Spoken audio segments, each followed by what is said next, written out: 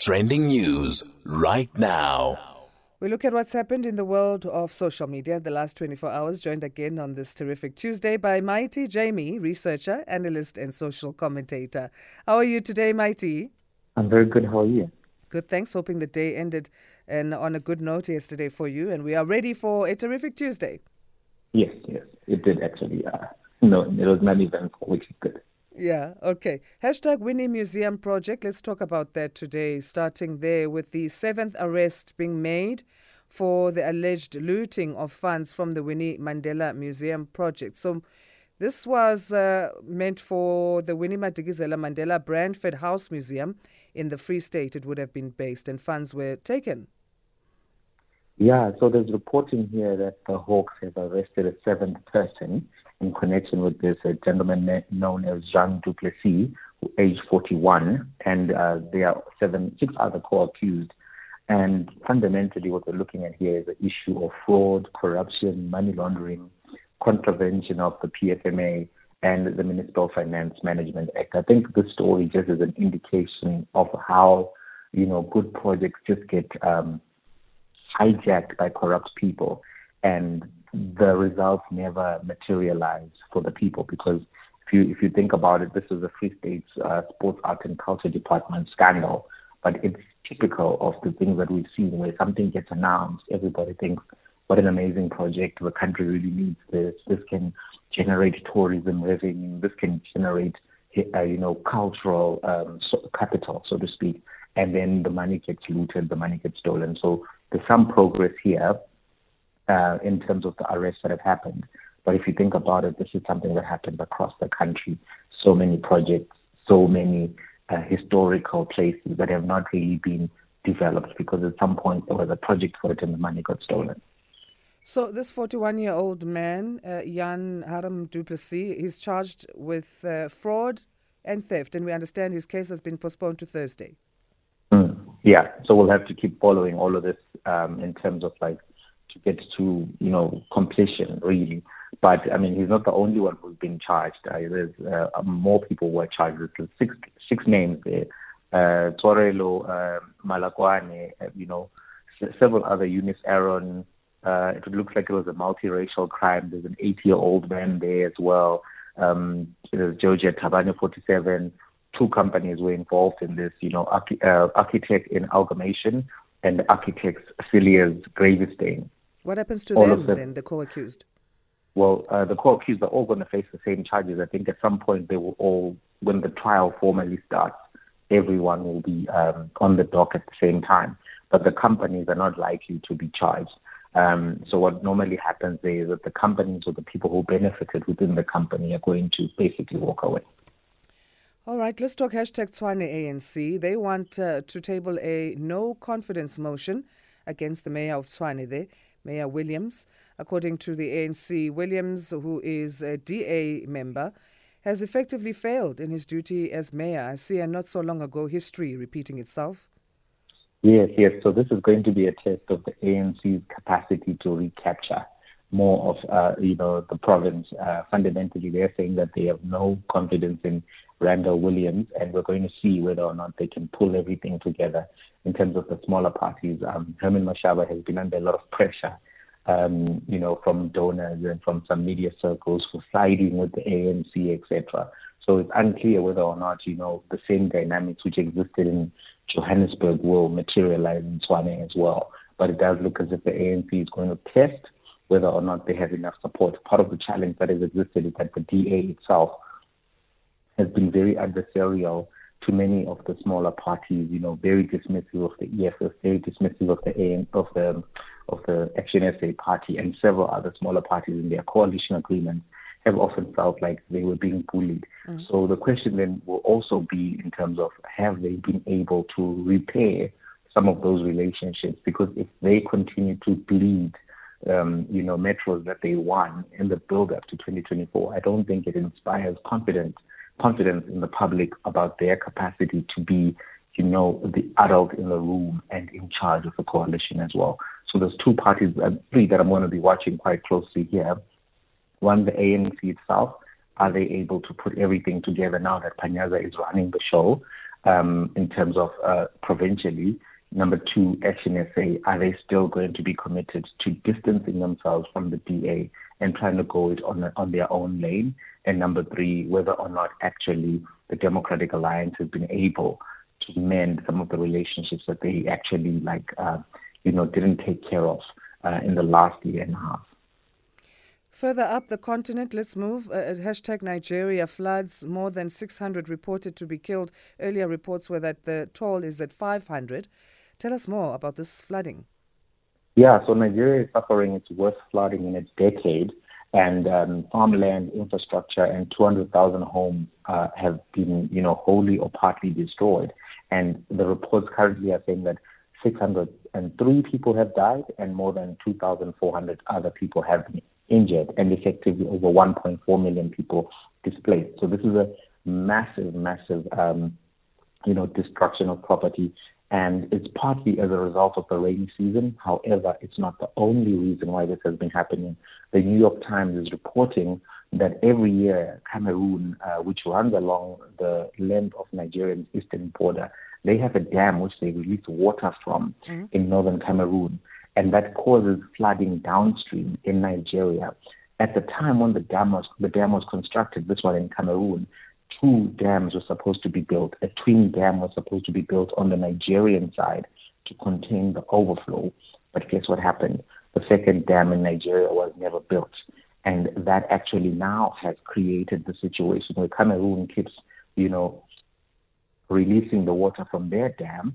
But then because the Nigerians never built the dam on their side, that creates this continuous issue on that side of the country. And then, of course, the other factor is climate change. Yeah, and we were just talking about that yesterday, looking at the impact in terms of the Paris protests. Yes, of course. So the United Nations humanitarian coordinator for the country actually said that, the extreme flooding is also as a result of climate change.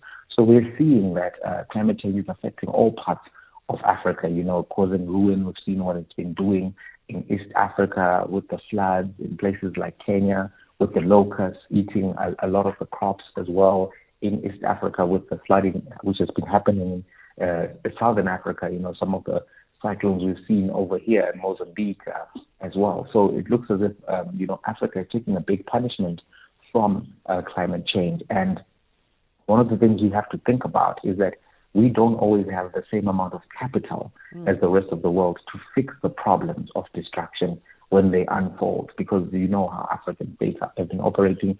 In this particular instance, it's clear that the Nigerian government ate the money which is supposed to be for the second dam, but in the second instance that they don't have capacity just to go and fix the lives of 1.4 million people which have been destroyed. And if you think about the poverty levels in Nigeria, Nigeria neglects over 90 million people who live in extreme poverty, and they let them find their own way. And that's not a sustainable way for a country to operate. And it's one of the red flags, actually, in terms of African development, what is happening in Nigeria. So does it speak to that then? I mean, as you had said before, there were plans to release water from the dam when it was at about 91% capacity back in September on the side of Cameroon. That didn't happen. Is it a finance issue? It's a multiplicity of things, right? So it's the rain, it's climate change, and the failure to build this dam by the Nigerian side. Because even if, Cameroon tries to not open the dam, at some point they have to do it, because then they're going to get the flooding on their side. It's just the way dams work, right? So the reason why there had to be two was that both sides could benefit from the massive flow of water without having the environmental destruction or without having the impacts of the flooding. But at some point, that money was not, it didn't go where it was supposed to go. And now when you have more rain and more flooding, then you end up having the massive destruction you have here. And even when you look at the pictures, one of the other issues that I've seen here is that the roads are mud roads. So even if people are trying to leave in many of the places, they didn't have enough road infrastructure to be able to get out. And so then you're stranded. And fuel shortages reported in the capital, Abuja. I mean, it's a ripple effect. And from one thing, it just flows into other problems. 90,000 homes underwater. Now there's going to be a housing issue as well.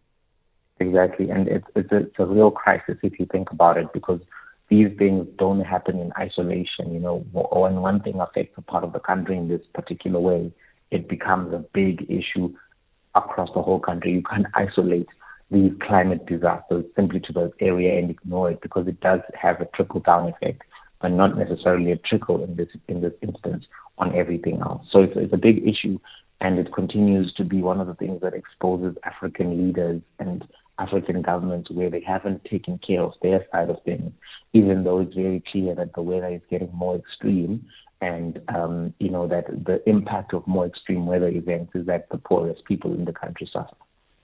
Let's go overseas then, talking hashtag Russia and hashtag Ukraine, hashtag prisoner swap. Russia and Ukraine, they've swapped prisoners. This includes 108 Ukrainian women. Tell us more.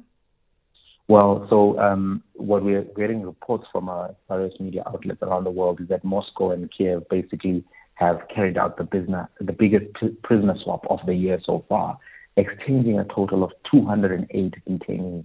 So part of that 208 were 108 Ukrainian women and 110 Russian officials and military guys who got captured, and the spies, etc. So I think the significance of the prisoner swap actually is around the issue of them being able to come to the table and negotiate. It's almost a dry run for some of the bigger issues which the global community is concerned about, because if Russia and Ukraine cannot come to a certain common terms of reference for what a peace deal looks like, this war is going to continue.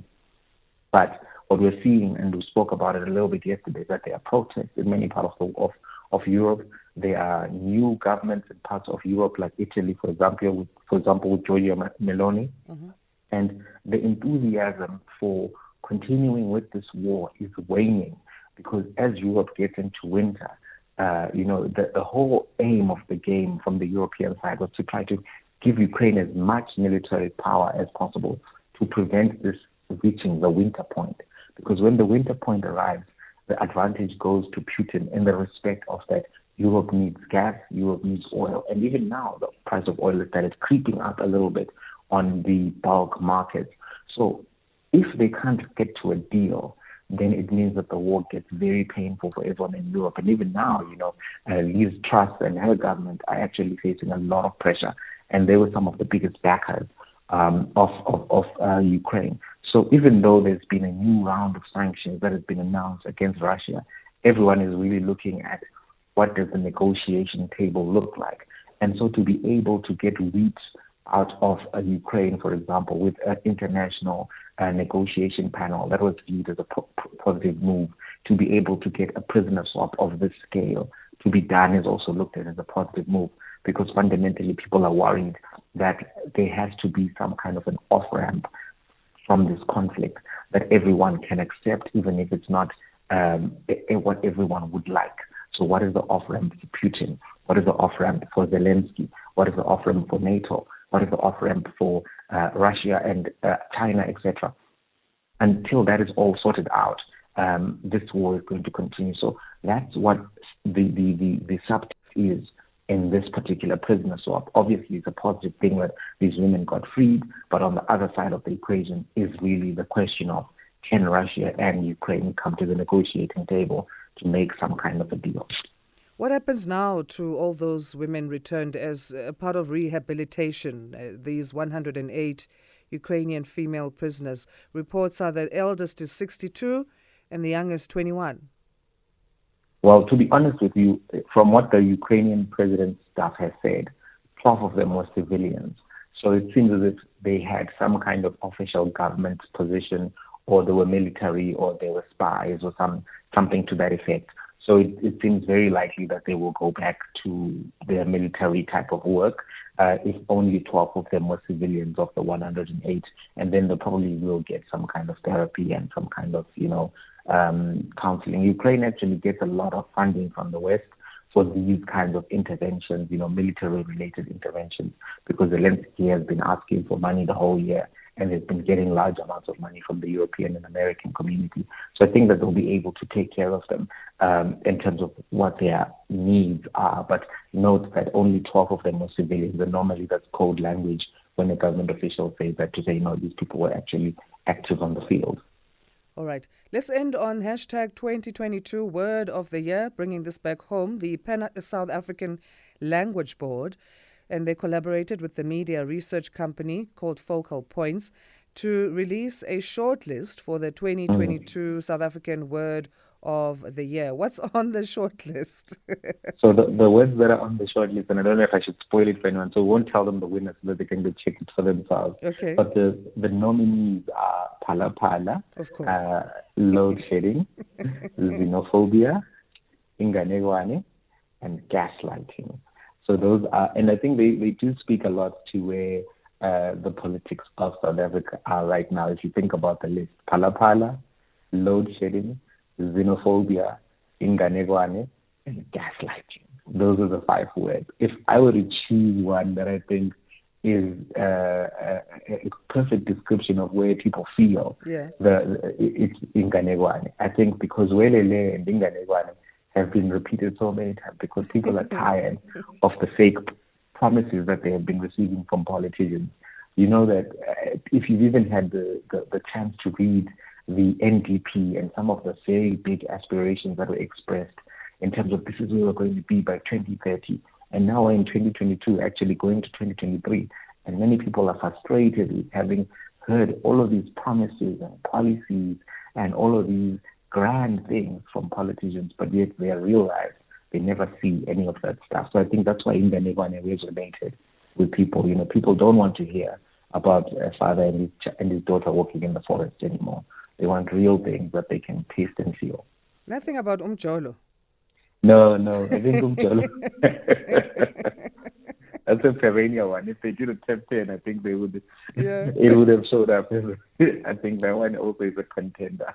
Is there a specific age group that is a focus of the study? Well, I don't know whether they age grouped it, but it seems as if they just look at social media buzzwords and things that have been coming up all over on the platform, and that's how they do it. That's really maybe also they would probably look at words that are being Googled the most and what showed up in the news articles, etc., etc. So it probably will tilt towards social media usage and some of the stuff which was covered in the mainstream, as opposed to just general discussion across the country. Okay, so the winner for Word of the Year, has it been announced yet? Yes. So they did post it in their YouTube. Eyewitness News posted it. So I don't know whether we want to spoil it for people. So you tell me. I can tell you what the winner was. Tell us, because it's not on an SABC platform. So let's make it on an SABC platform now. Loadshedding. Of course. Yay. And the winner is Loadshedding. And Loadshedding would like to thank its parents. We would like to thank its friends. We'd like to thank the ANC for making all of this happen. All of this wouldn't have been possible. Without our creator above, the ANC, it would not have been. Well, let's leave it on that note. Okay. We have to laugh at these things as much as they stress us out. Thank you so much. Thanks so much, Mighty. Have a great day. You too. Mighty Jaime is a researcher, analyst, and social commentator discussing trending news here on SAFM Sound Awake. What are your thoughts on that one? Actually, Sound Awakers, do let us know. And what if you don't agree with it? What happens if a group of us doesn't agree with these words of but I think we do agree. I think we do. What else is going to be more than load shedding or even Phala Phala, the runners up, and Inganekwane and gaslighting? Everything was about gaslighting. I guess that touches on the umjolo topic.